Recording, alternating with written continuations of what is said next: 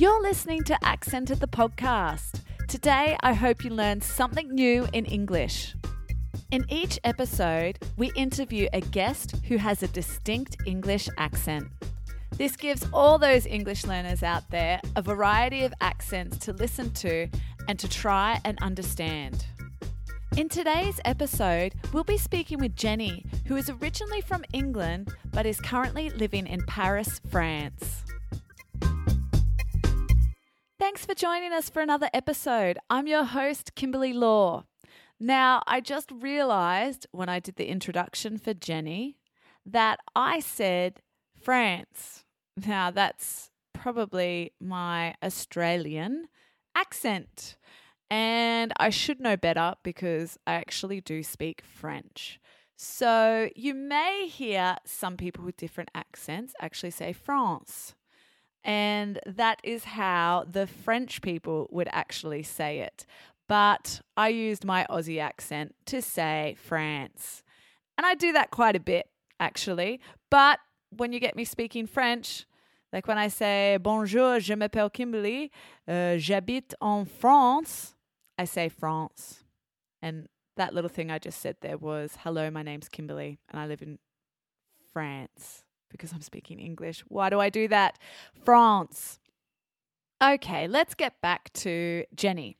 So Jenny is from England, and another word I struggle to say. She lives in a county. I'm pretty sure it's a county near Worcestershire. Yes, I said it right for the first time. Worcestershire. I think Worcestershire is a place that makes a very special sauce. We will discuss more about Worcestershire, in the interview. It is one of the hardest words, I think, to spell in English. Now, Jenny has been living in France for quite a few years, in Paris, the most romantic city in the world, and she is a pastry chef. So she makes lots of cakes and she talks a lot about different cakes and pastries. Now, the words she uses are French, but most of them are French words, but we actually use those same words in English. So one vocab word she uses is gastronomy. Now, gastronomy, it basically is about good food. So it's about choosing good food, cooking good food, and eating good food. So it's a love of all those three things. So gastronomy, you could have really great chefs, and we use that word gastronomy, and that's what it represents, the choice of good food, eating it, and also cooking it. Now, France is known for its gastronomic culture, and Jenny moved there and fell in love more with food and decided to become a pastry chef. Now, she mentions words like eclairs. Now, eclairs are this beautiful French pastry, very soft. It's made with choux pastry, which, of course, I'm using a lot of French vocabulary here, but it is the same in English. And this choux pastry, you put sweet cream inside, and sometimes with an eclair, you can put chocolate on top.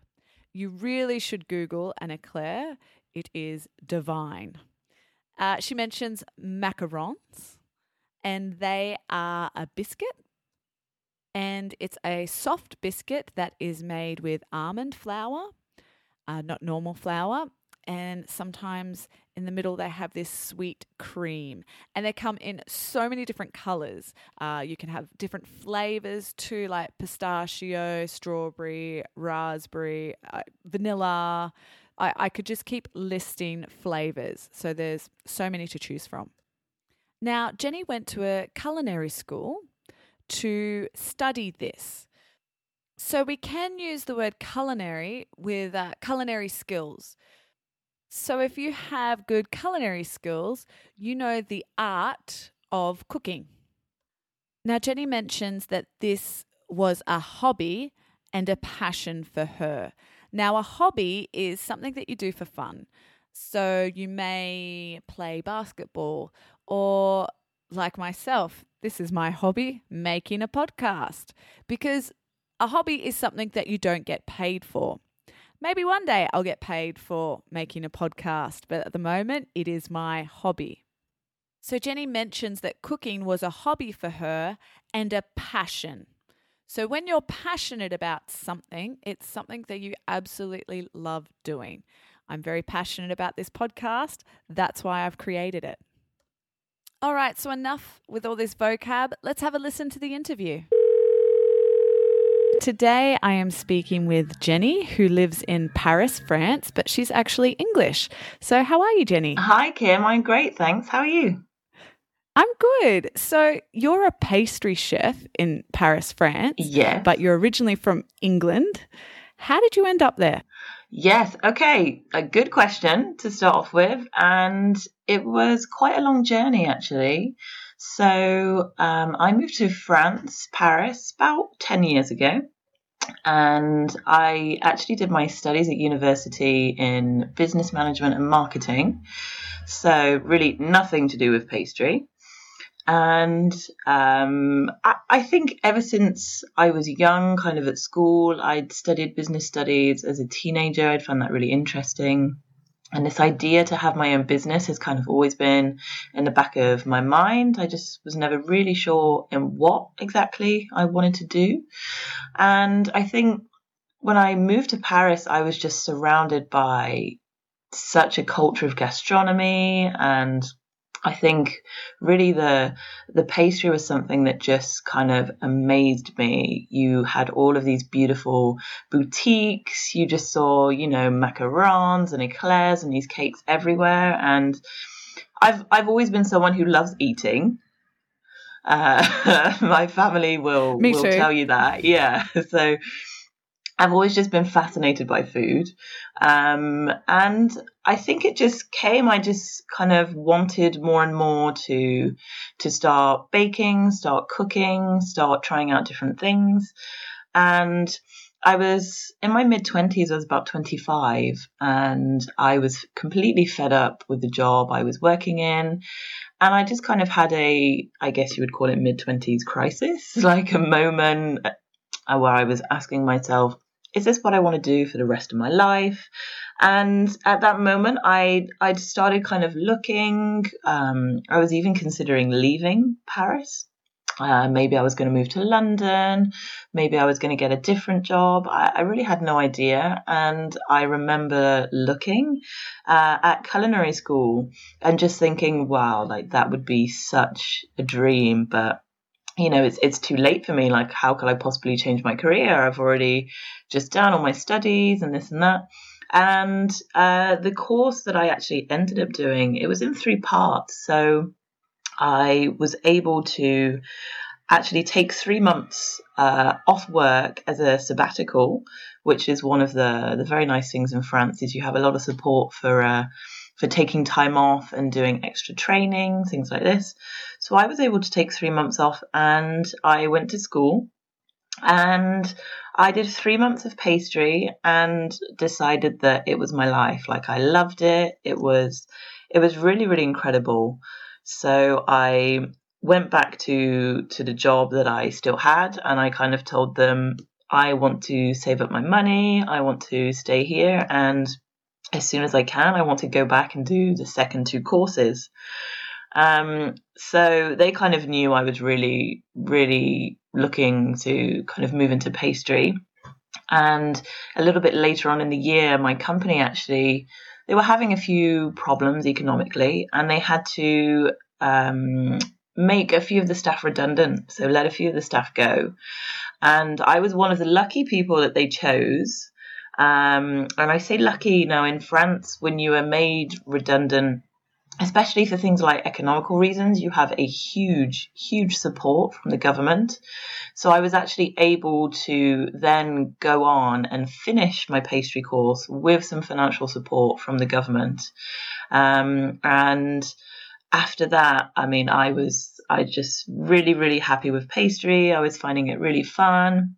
It was such a lovely experience, and it was nice as well. I'd been in Paris for for a few years, and it was lovely to like meet new people, and it was a really international school, so it was so nice to kind of make new friends, have these all new connections, learn a bit about, well, I mean, I was learning about French pastry in school and then learning about pastry from different cultures. There was a lot of Asian students, I had quite a few Brazilian friends.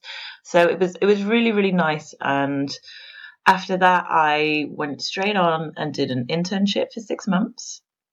So I did an internship in a pastry shop, and this was kind of, I think it was really the make or break decision. This was the point at which I would decide, you know, do I go back and work in a job in marketing, or is this my life now? Like, am I going to make this work? Am I going to see how I can do this, how I'm going to work in pastry? And it was, of course, it was hard. It was long hours, but I learned so much. And I really just decided this is more than just kind of this is not a hobby. This is a passion. This is my life. And that was it, really. That was a decision. I haven't ever looked back at marketing since. So yeah, it's been a long journey. And I think it almost just kind of came, I would say, organically from a place of me just really enjoying eating, going out and eating, spending time with people and eating, you know, things like dinners and going out for meals, going out for picnics. Go ahead. This love of food has always been something that, is that what attracted you to Paris in the first place, to move from England to Paris? Now, it wasn't the main factor actually why I decided to move to Paris. It was to learn French. I mean, of course, the food, the wine and everything, that's a bonus, don't get me wrong. But my sister, she'd been spending 2 years living in Madrid. My sister, she is one of these fantastic people who is able to pick up languages very, very quickly. She is a French and German and now Spanish teacher.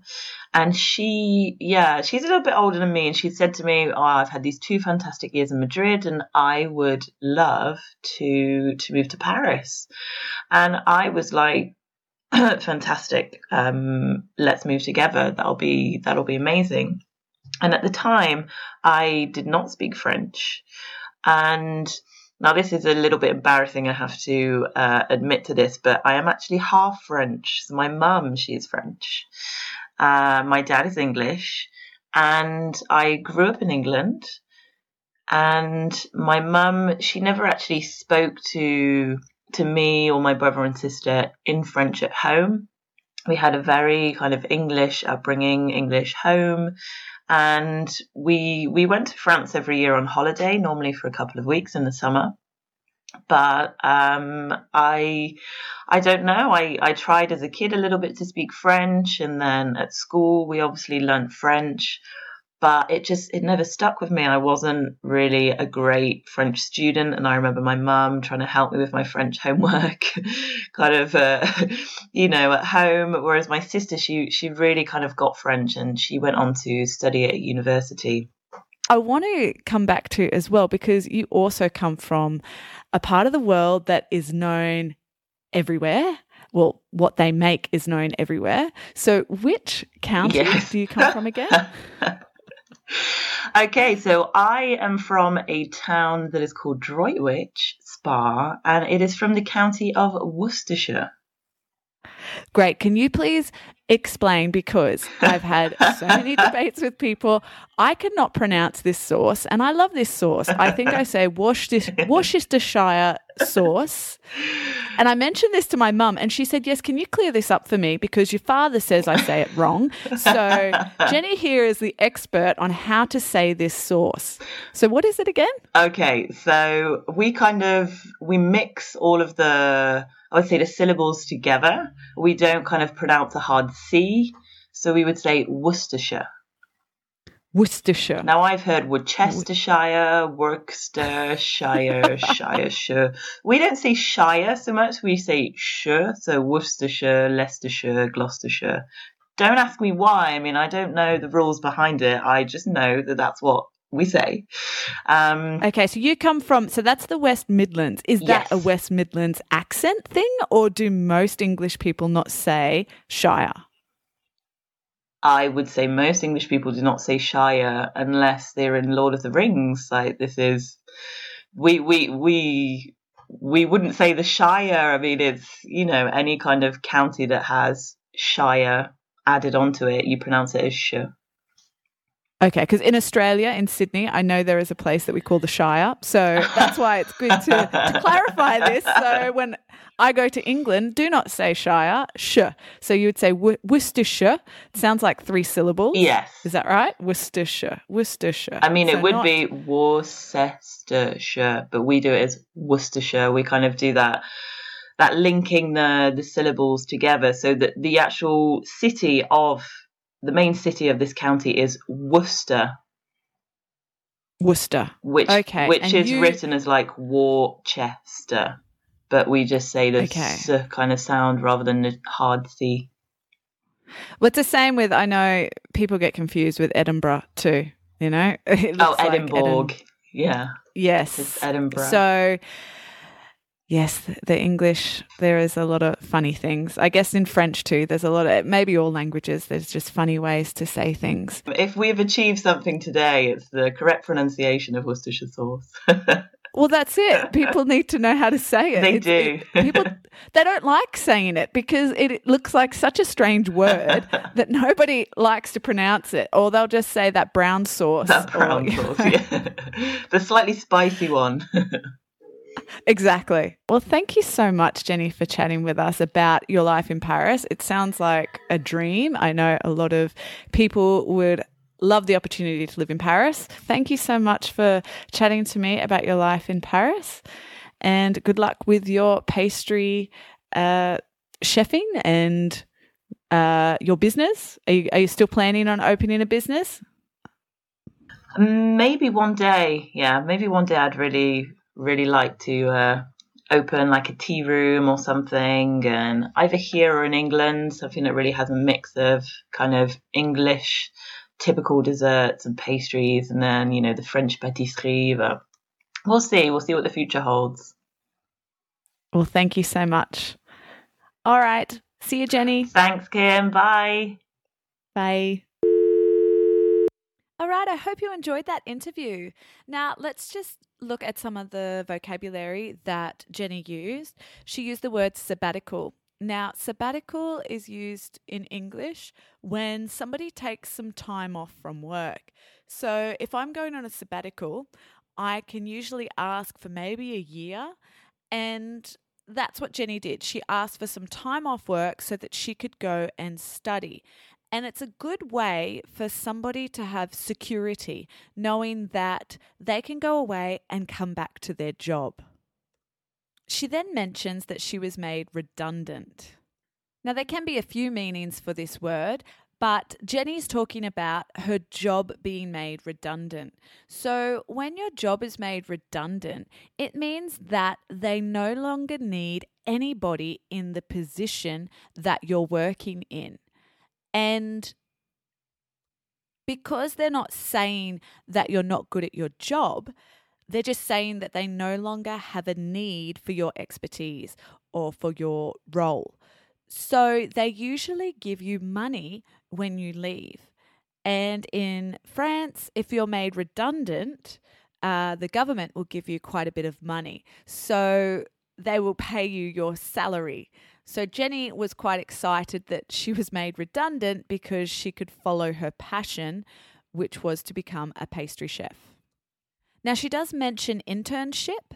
Now, an internship is usually where you don't get paid, and it's when you're just starting out to study. So say if you're studying engineering, you might get some experience in a company that's unpaid, and it could be for a few months. It might be paid, but at just a very low pay. An interesting phrase that Jenny used was, "don't get me wrong." Now, you will hear quite a few English people say that, "don't get me wrong." So when you say that, you are concerned that what you're going to say, somebody might misinterpret. So English people will say, "don't get me wrong," and then they will say what they want to say. Let me give you an example. In Australia at the moment, there are a lot of devastating fires, and it's been going on for weeks. And tomorrow, now this is a true story, my softball game has been cancelled because today there has been so much rain. So in the last few weeks and months, we've barely seen any rain, and all of a sudden there is all this rain. So I could complain about my softball game being cancelled. And I could say to somebody, oh, with all this rain, my softball game's been cancelled. But don't get me wrong, I'm actually happy that it's raining because it's helping the fires. Thanks for listening to another episode of Accented. I'm your host, Kimberly Law. Accented is released on the 15th and 30th of each month. You can also view a transcript of this interview by looking at the show's notes or visit kimslawoфenglish.com. Until next time, keep your nose to the grindstone.